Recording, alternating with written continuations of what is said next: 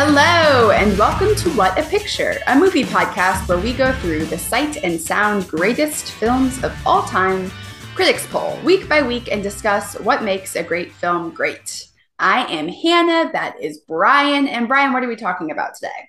Today we are talking about Persona by Ingmar Bergman. So, yeah. Just go into a summary. I don't even know how to talk about this movie. Yeah. Okay, the film opens with a series of disturbing images before introducing us to Elizabeth, who has been hospitalized because she refuses to speak or move.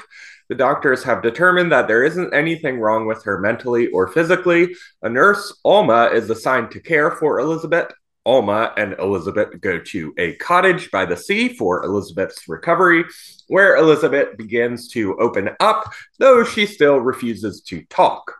Alma opens up to Elizabeth, however, including telling her of an orgy on the beach that she had and a subsequent abortion. Alma reads one of Elizabeth's letter to the doctor, where she speaks of studying Alma and mentions the orgy and abortion, which Alma had told her in confidence. Alma then arrives back at the cottage, furious at Elizabeth, and in the subsequent fight, Alma threatens to throw boiling water at Elizabeth, who screams out, "No, don't!" speaking for the first time. Alma then relents and asks for Elizabeth's forgiveness. Elizabeth's husband comes and sleeps with Alma, thinking her to be Elizabeth. Alma describes to Elizabeth the story of Elizabeth wanting to be a mother, but then regretting it as soon as she got pregnant and rejecting her son's love. Alma then leaves the cottage. And if I have to say Elizabeth one more time and remember not to pronounce the TH, I think I'm going to scream. That was a lot. That was a lot, but very well done, my love. Well, thank you. Yeah, what in the IKEA just happened to me? So I wrote that line down right when we started the movie. What in the IKEA just happened? Yeah, wasn't that funny? Oh yeah, Sweden. It's really funny. I'm so funny. Sweden, you're very funny. So yeah, it's quite a movie to experience. Yeah, I don't feel like this is the best entry point into Ingmar Bergman, but it was my first Bergman as well. I've since seen many others that are a bit more maybe normal. Though they all it's not hard to be more normal than this. Deep themes and yeah, I'd heard of Bergman. I've never seen Bergman. As a whole, like considering every single part of it, not a big fan. Yeah. I think maybe upon further reflection, maybe looking into more, I'm interested actually to hear your opinions on some of the things. I felt like there were too many things that were left up to like my own interpretation where I just wanted a few more answers. The opening scene of disturbing images, could have done without that. I think it was very well done. I think like the way it was shot was beautiful. I thought the dialogue was beautiful. I loved that it was around two female characters. There's so much about this film that I think is beautiful, and I understand why it's on the list. It's just like not my jam of a movie. Yeah. But I acknowledge that it's a very, very well done film and is deserving of the acclaim it's received. Yeah. Cool. Yeah. I like that. So I loved this movie the first time I saw it, and revisiting it after seeing a lot of Bergman's other films. I do think it's probably among his best, if not his best. So yeah, I quite like this movie, and it's hard for me sometimes, like with this movie and then another one of Bergman's movies, Wild Strawberries. It's hard for me to like put into words what I love about it or what I connect with. One of these actresses was in Wild Strawberries. Yeah, I was reading. She felt the actress who played Alma. But I believe that she said something along the lines of she liked her acting better in this movie. She felt it was less overdone, cheesy, corny, I think was the word. Oh goodness. So, B.B. Anderson. BB Anderson. Yeah, she's very charming in Wild Strawberries. I think that performance works as well. But this performance is excellent. And then Liv Ullmann's performance is also excellent. I think this is Liv Ullmann's first Bergman movie, and she'll be in several in the years to come here. But Liv Ullmann plays Elizabeth, if that wasn't obvious. Yes. There are like 3 other very minor characters, but really most of the story centers around these 2 women in, going through their days at this cottage. So how the film sort of breaks down and reconstructs itself at various points, I think that works pretty well for me. So it starts out with just a series of disturbing images, and I think that's just to it's meant to unsettle you before you start the movie. You know what I thought when I saw this? Yes. There is an episode in mid-late seasons of The Office when the character of Erin is trying to make her Halloween party more adult and more spooky. And she's dating weirdo HR Gabe, who I guess corporate office Gabe, who is really into what he calls cinema of the unsettling. It's a growing film movement. He has created this film with shots around the office. It kind of looks like the video from The Ring. But that was the first thing I thought was oh, this is cinema of the unsettling. And I'm sure when that came out, film buffs, knew exactly Persona. I agree. I think it was very much that's when I wrote down the what in the IKEA just happened to me. It truly, because I had no idea what this movie was about. I've been trying to do that with these movies is look up as little about it as possible because I want to come in fresh. Yeah. And it did its job. If that was what it was supposed to do, it was supposed to unsettle you and put you in a position of I have no idea what I'm about to expect, but I'm pretty sure I can expect to be uncomfortable. It accomplished that goal. So good job, Ingmar. Yeah. I think ultimately I respond more to films like this that don't lend themselves to explanation, even upon, or that there could be a lot of different interpretations that are a lot more cryptic, perhaps. Okay. And I think part of that is just that, I think especially of the music that I listened to in high school or college, cryptic lyrics were always super cool and were accompanied by the best music. And so I'm sort of used to that sort of art and not needing a meaning so much as you're not supposed to understand it with your head, you're supposed to feel it with your gut sort of art. And this definitely does that for me. Interesting. See, I come from this. I like a straightforward story. I enjoy arty films, I do. But we just watched The Fabelmans and prep for the Oscars. And I found it so refreshing that was just a story about a family. And it's not that it was boring, but it's that there wasn't much to be interpreted. And I think that particularly if you are not a film buff and you're coming, I would never show this movie to someone who has never seen anything on this list. Or I would, but it wouldn't be their first one. Yes. Right? I think that sometimes movies, when there's not a clear message, can lend to so much exclusionary dialogue around the movie. It can make someone who doesn't understand it feel like maybe they're stupid for not getting it, not knowing that you're allowed to not understand it.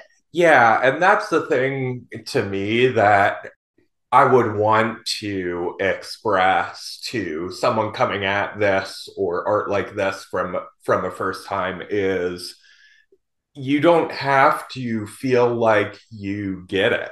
Yeah. You just have to experience it, and your experience of the movie is as valid as someone who's watched 1,000 or 3,000 movies like this. It's just meant to be experienced, and if it doesn't work for you, then fine.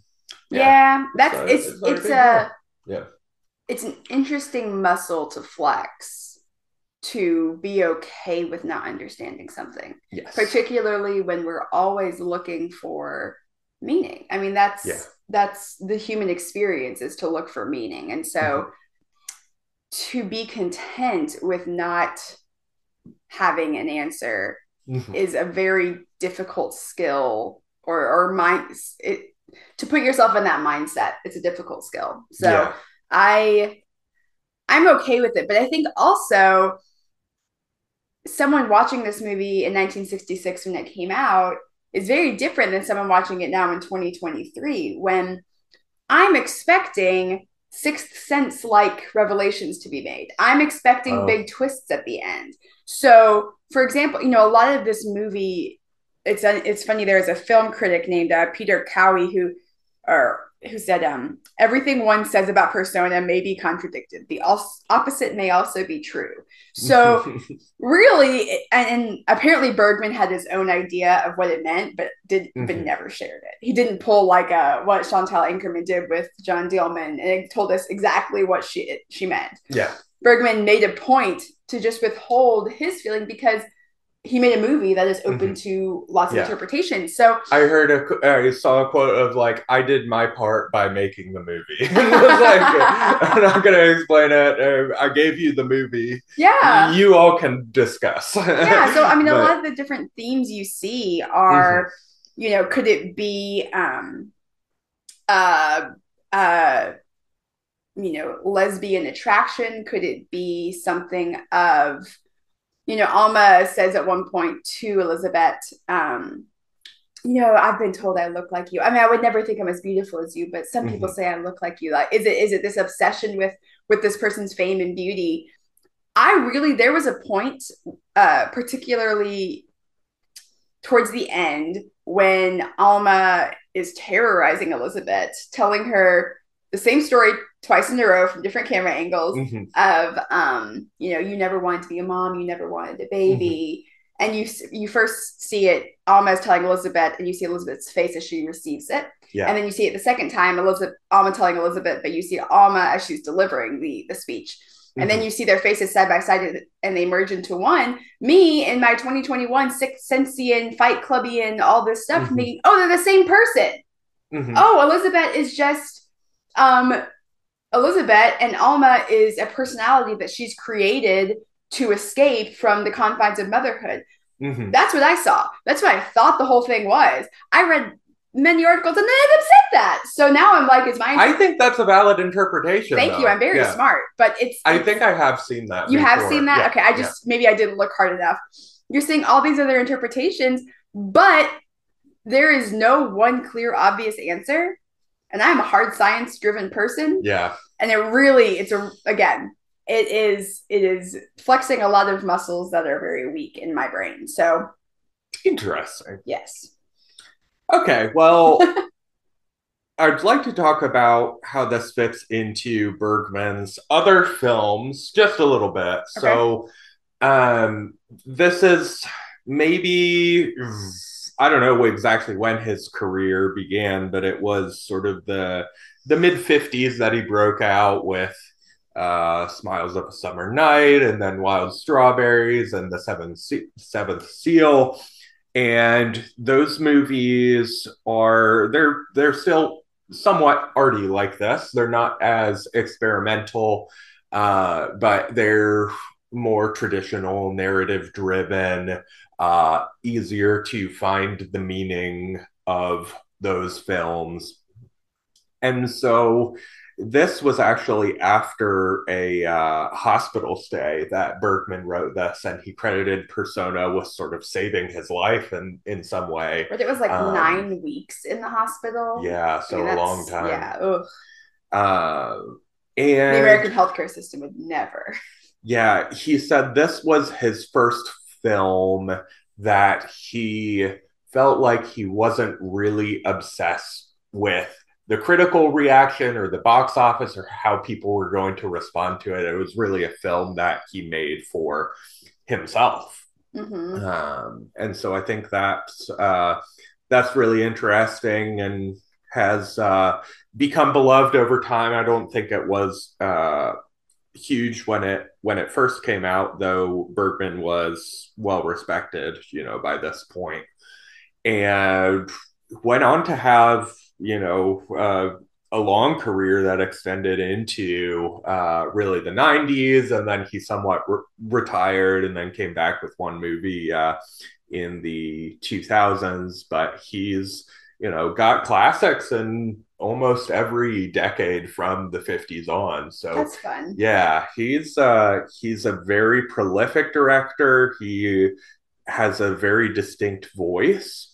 And this film, if maybe one of the best, is not one of the most representative of Bergman. It's one of the most different Bergman films, I'd say. So it's interesting as an artifact, and being the only one on the top 100, he does have, I believe, 4 other films in the top 250. So he is well represented in the bigger list. But I love Bergman. I really respond to his films.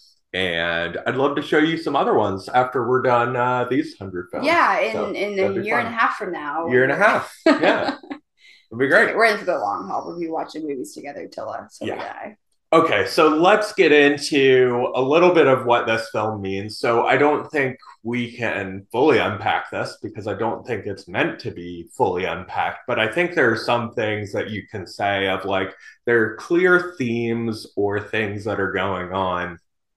And the thing that really unlocks it for me is the couple of times that Alma mentions, like you said at the end of that long monologue about Elizabeth's son, she says, "No, I'm not you. I'm not you," and then their faces sort of merge. There's this weird vampire scene where Elizabeth sucks Alma's blood. Alma cuts herself, and then basically coerces Elizabeth into So it's the situation is controlled by Alma. Yeah. So there's this sort of like vampiric Alma is being subsumed into Elizabeth. Elizabeth is feasting on Alma, sort of thing that's happening there. And I did notice this time throughout the film, and maybe I was just looking for it, but Alma does look more and more like Elizabeth throughout the film. I don't know if it's what they do with her makeup or she pushes her hair out of her face. She starts dressing in black outfits. Yeah, it's a very subtle. So I think that there are many times Elizabeth, Alma, it's more of a single white female situation. Like I want you not from I'm attracted to you, I'm in love with you, but it's I want to be you. And so this kind of Alma is, so her obsession turns into this, I must have your life, I want to wear your skin.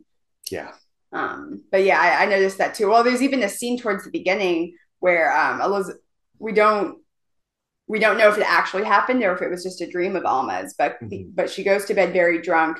She wakes up to Elizabeth being in her room, and it's usually the title or the picture on the poster of Elizabeth standing behind Alma, kind of brushing her bangs away from her face to reveal her full forehead with this hair pushed back look. And then Alma leans over into Elizabeth and has this just like sultry sexual look on her face. But then we don't know if that actually happened. Alma asks Elizabeth, "Were you in my room last night?" And Elizabeth, says no. Well, shakes her head. She doesn't say no. She declines and so then you're left to think, okay, was Alma confused or is Elizabeth lying? And we don't know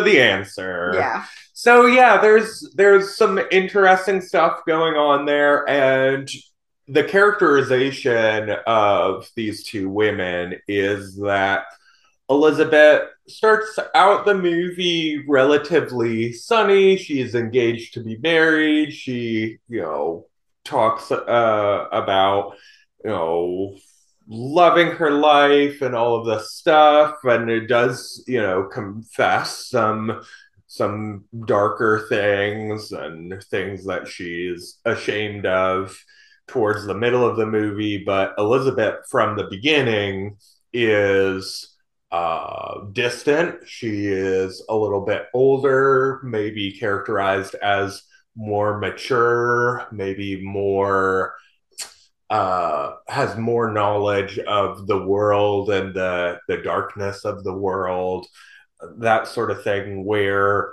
her darkness and the truth of the world and how disturbing the world is begins to like suck Alma into her orbit, I think is what's going on throughout the film.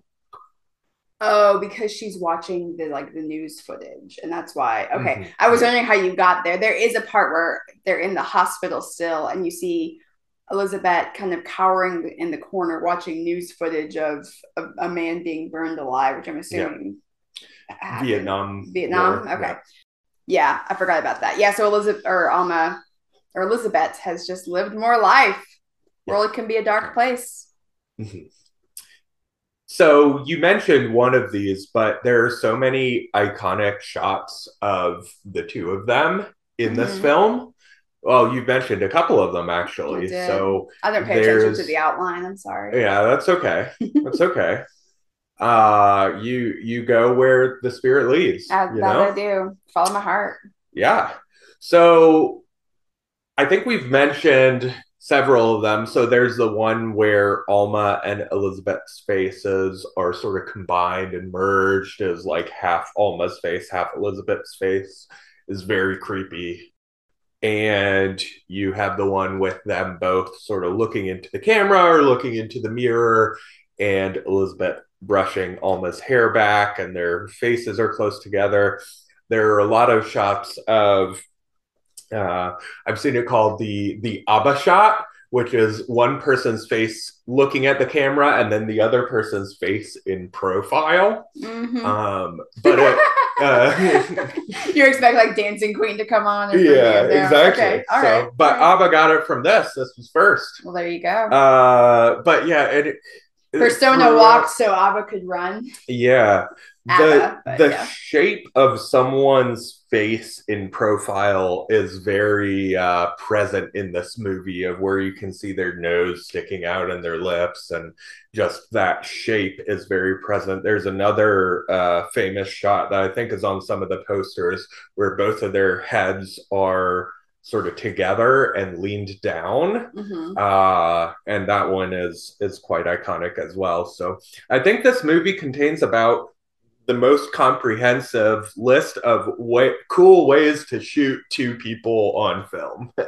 Sure. Yeah, it's very neat. Some of the shot composition. So I really enjoy that. I think it's really neat too, because some of the shots too are just like, especially in the beginning, are just women just snuggling together as sisters. Mm-hmm. There's a lot of sweetness. I think he uses how he shoots the two women to definitely set the emotion of the scene. You know, when you have at the beginning when they're snuggling and it's very jovial and it's very much, I mean, Alma's even saying, I always wanted a sister.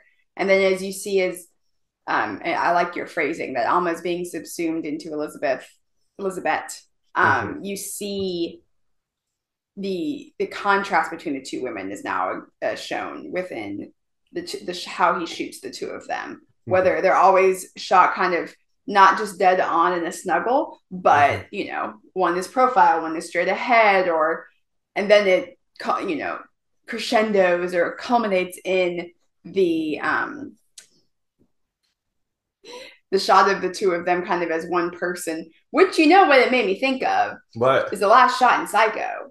Oh yeah, it does sort of look like that. Oh, I saw someone explain it to like a Dr. Jekyll, Mr. Hyde thing of, you know, which personality is going to come out, which again makes me think that I think I'm bought into that Alma is an extension of Elizabeth's disassociation from her own life.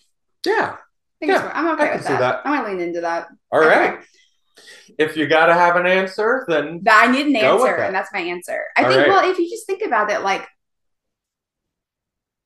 if you believe what Alma says about Elizabeth, in that she, you know, her life was full, but then she was told couldn't be a mother, So then she was like, well, I'm going to be a mother. And then she hated being a mother. And motherhood is forever. Yeah. It's forever. Being a parent is forever. I mean, you might not have a relationship with your child. You might lose a child. You might choose to abort a pregnancy. You might do any of these things, but that stays with you. And so there's no escape from that. And so for Elizabeth to want to escape that and create this personality of Alma, who is young and carefree and engaged to a kind man and had a successful abortion and had all these things and now has a career, but it's not like a big showy career in the spotlight like an actress like Elizabeth is. Anyway, yep, I'm committed. I'm committing to this. Yeah, and then another point that would lend credence to that is that when the husband comes, if that's not a dream, he does recognize Elizabeth as Alma. And so Alma as Elizabeth. Yeah, that's right. That's right. And so if they are the same person, then that would make sense why he would recognize her. Yeah, and Alma like speaks to him even though if it's Elizabeth dissociating, Alma still speaks to her husband after they make love as his wife with this familiarity and this gentleness. Anyway. Okay, so I want to talk about some of the experimental stuff that's in this film. So we've got the beginning 5 minutes, which I was remembering after first viewing this film as like a 20-minute experimental opening. I would have been so mad if you would have made me watch 20 minutes of that. Yeah, and you it was not quite that long.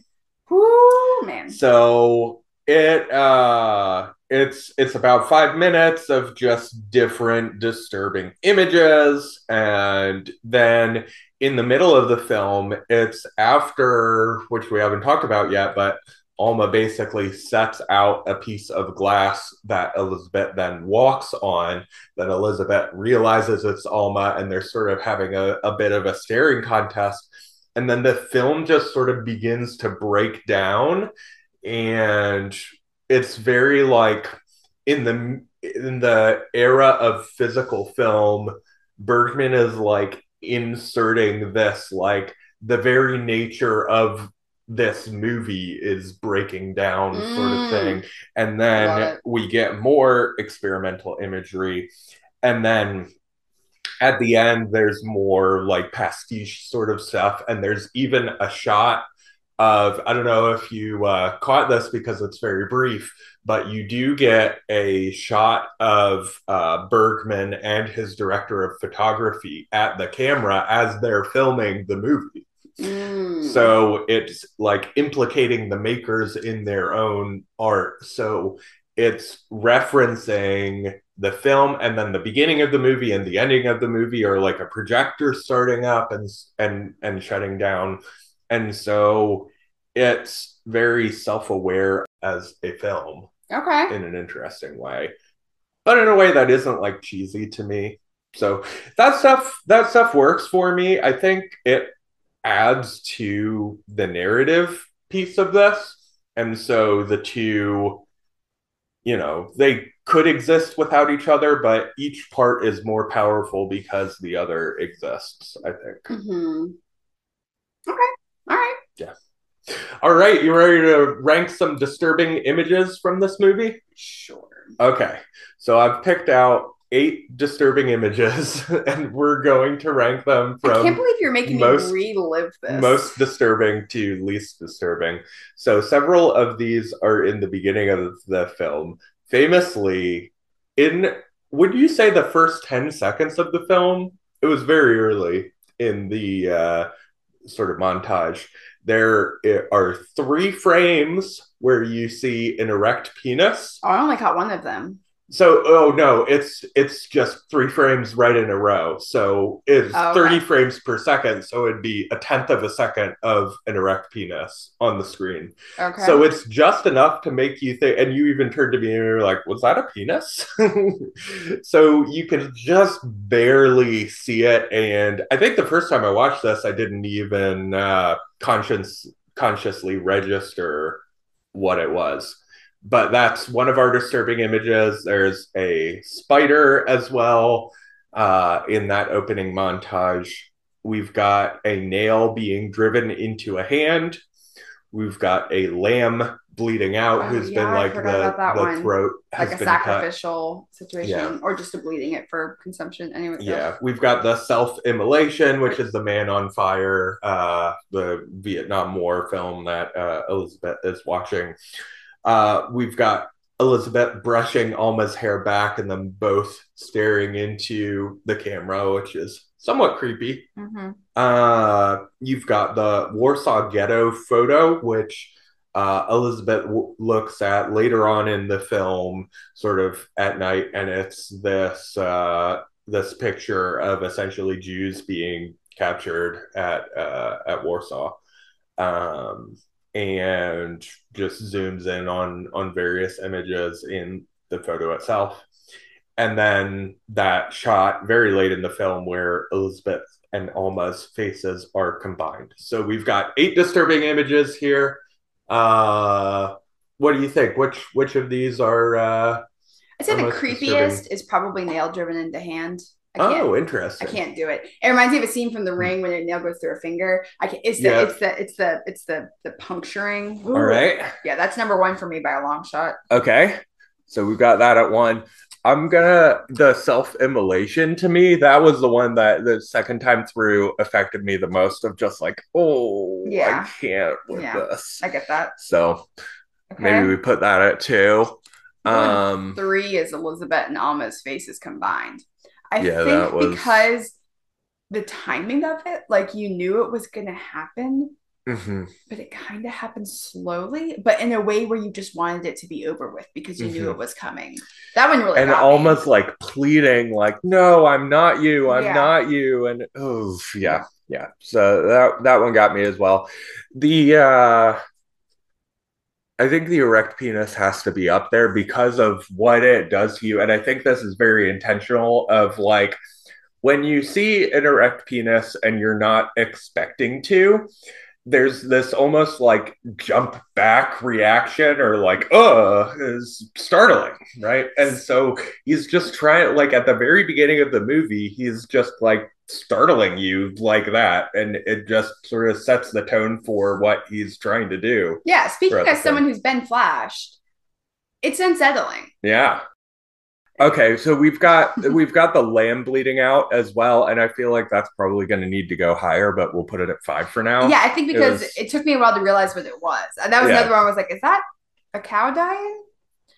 Spider, Warsaw Ghetto photo, and Elizabeth brushing Alma's hair back are the ones that are left. I don't remember the spider, and I don't remember the Warsaw Ghetto photo really. Okay. So I'm going to go with Elizabeth brushing Alma's hair back. With just the look of almost like sexual triumph on Alma's face. Yeah. Again, this photo, like if you look up persona, it's going to be the first shot you see. Like it's kind of the captured image of it's beautiful. Yeah. So good. Iconic. Yeah. We'll put Warsaw Ghetto photo at 7 and spider at 8 then. It's just a spider. Generic creepy. Come on, Bergman. That's where I'm at. It's like, you know how I feel about spiders, but. So that is our disturbing images ranking. I wanted to talk a little bit about the performances here because I think they are incredible. Both actresses have incredibly difficult roles because Liv Ullmann has to create a character with basically no dialogue. Yeah. It's so impressive how she does that. It's amazing. It's beautiful. And then Bibi Andersson, who plays Alma, has to carry the entire film through dialogue. She has no one to talk to. I mean, she's talking to Elizabeth, but she has no conversation partner throughout this whole film. She's talking all by herself. Except for Elizabeth's husband. That's true. But yeah, so impressive on both of their parts that really they're able to create these very developed characters. I think it's amazing. I love it. It's wonderful. And with the performances, you have these two incredible monologues, both of which B.B. Anderson gets, but one is about Elizabeth and one is about Alma. Mm-hmm. The orgy monologue we haven't talked about much yet, but it's just a very good performance. It's very vividly painted. What's funny is apparently I have never had a beach orgy, but I have not either. I don't think I'm going to. Yeah, I'm okay with it. No beach orgies for us. We're not beach orgy people, just not really. Beach orgy people, yeah. But I think it's interesting about this is apparently B.B. Anderson kind of rewrote the orgy monologue because she felt it was very obvious it was written by a man. She like changed some of the way it was phrased and some of the wording. You talked a little bit about this motherhood monologue, which happens at the end of the film. Mm-hmm. Once, both spoken by Alma, but once we are camera is pointed at Elizabeth, great performance. Then the second one, camera is pointed at Alma, also great performance. I think what happened here, so I read that it wasn't planned that this story would be told twice, and it is the same performance both times. So we're just shown the same thing from two different angles. I don't think we're meant to believe that it happens twice. We're just supposed to see the same thing twice from two different perspectives. How I took it as well. And I think that Bergman probably did this just because the performances were so good that he couldn't cut back and forth. Yeah. And so I'm really glad, even if it is a bit jarring, to go back in time and listen to the thing again. The performances are so good that it's really engaging, and I'm really glad that we get both performances to watch it again. In full. So yeah, really interesting stuff here. The monologue is heartbreaking. Her not wanting her son, trying to have an abortion and failing, basically banishing her son to live with relatives, the son just craving her love and her not giving it. It's heartbreaking. It's heartbreaking for all parties. I mean, not everybody has to be a parent. Yeah. But once you are a parent, you got to get your shit together. Yeah. In some, like her son is like, shouldn't be punished for his own existence. Yeah. He didn't ask to be born. She made the decisions to bring him into this world, and I'm just gonna start crying because no child should feel unloved. And you get those incredible images in some of the more experimental sequences of her son basically sitting in a bed and reaching up at like this either very large screen or image of her face. Yeah, but it's blurry. So you can't tell if it's Elizabeth or Alma. Yeah, so, and it's very, he's just like reaching for something that he can't have. It's heartbreaking. Yeah. So, the last 20 minutes of this film. Yes. Is this a dream? Is this a vignette? Is this just dream logic? There's no like connecting narrative tissue. You've got Elizabeth's husband. Give me your starting point. You've got the monologue. It's really everything after Elizabeth, the throwing boiling water thing, and Elizabeth screaming, "No, don't!" Oh, so it fully fractures. Yeah, when it sort of fully fractures, and we just get a bunch of like different scenes that stops being like a narrative film in a way. Yeah, it's like Alma chases Elizabeth down the beach, apologizing and apologizing. Well, if I'm gonna double down on my analysis that Alma is a dissociative identity of Elizabeth, which I'm pretty sure I've already doubled down. So I'm gonna triple down on it. I think that, I mean, again, I'm gonna call it a fracture. Like this attack between these two personalities to the point where Alma is so strongly against Elizabeth that Elizabeth feels driven away, but Alma can't exist without Elizabeth. Alma can't exist if Elizabeth leaves. So then it becomes this like desperation of survival to you can't leave me because then I won't exist. Hmm. So then there's the blood drinking scene, which I don't really get. Creepy. Yeah, I'm not about that. But then I want to ask you about the ending. So yeah, you talked about it in one sentence in the summary. You just see Alma leave. Do we see Elizabeth leave? Do we know what happens to her? No. So my assumption of that is that Alma won the if I'm now quadrupling down on the Alma is an extension of Elizabeth's personality, is that the Elizabeth no longer exists and now it's just Alma, and now she's gonna go forth and fully live this new life, denying her mother or herself as a mother and her position as Elizabeth. I don't know. Maybe I'm wrong. Maybe I'm oversimplifying it, but it is weird that we never see any sort of resolution for Elizabeth. Yeah, that is interesting, and I might be buying into your theory a little bit here. I tend to just state my opinions over and over until people give in, so I can do that. So, but I want you to defend it. Yeah, I want you to defend it a little bit more because I don't think you know anything beyond quintuple. I did quintuple. Yeah. What's next after quintuple? It would be sextuple. And then? Septuple. And then? Octuple.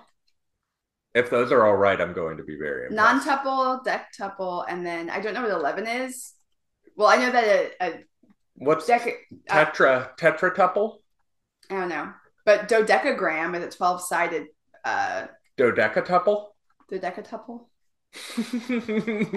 Okay, so the last thing, so I read some analysis of Bergman, so he's been a little bit dodgy, as Hannah mentioned, about the meaning of this film. But I did see somewhere where he said, like, some parts I saw various meanings in, and there was at least one part that I had no idea what it meant, which I think is fun. So if Bergman himself says he doesn't know what the film means, then I think you can read your own meaning into it if you want, or you can just enjoy the ambiguity, which is not something that Hannah is built to do. I am not. I like meaning. That's perfectly fine. I'm correct on octuple, sextuple, ectuple. Oh, 9 times is non-tuple.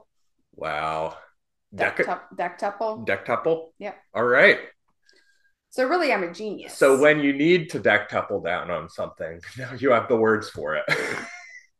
Also, if you need to dectuple down on something, maybe you are arguing with the wrong person.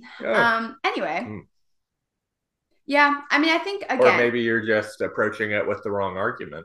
Yeah, maybe you're just a really bad argumenter. Yeah. Argumenter? Debater? Yes. Anyway, so... Again, now that I've discussed it more and verbally processed my feelings about it, I think I do like it more. I agree. The acting is beautiful. The way it's shot is beautiful. And I do fully understand why it's on this list and agree that it should be. That doesn't mean it has to be my cup of tea. That doesn't mean I'm ever really going to watch it again. But I also would recommend it to someone who wants to delve into this type of film. And I recommend it to all of you, dear listeners. Yeah. If you haven't already watched it, sorry we gave it all away. Yeah. I mean, it's fine. So I think I've shared this. No, I don't think I've shared this on the podcast, but my theory is that if a movie can be spoiled and ruined, then that movie is probably not worth watching in the first place. I think you said that before, but it stands to be said again. Yeah.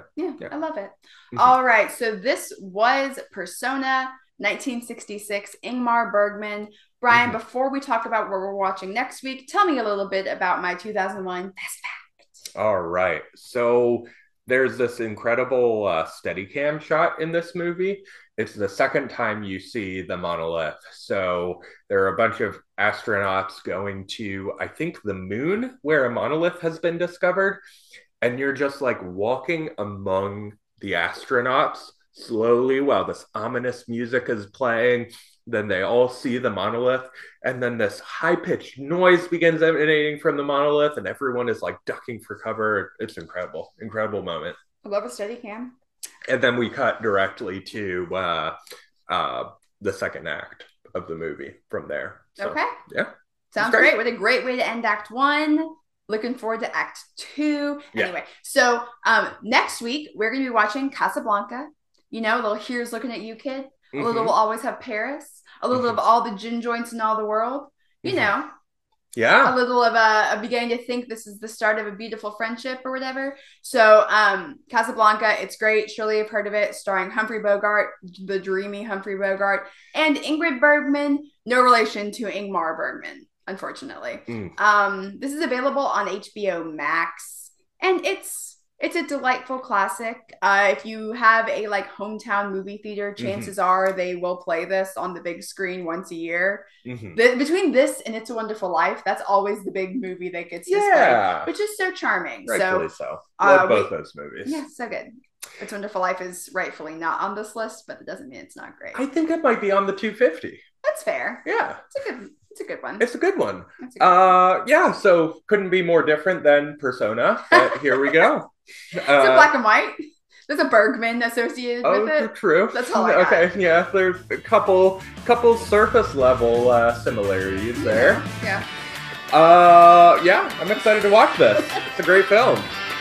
Okay, y'all, this has been What a Picture. We are so thankful for you, dear listeners, and we will see you next week. All right. Goodbye. Bye.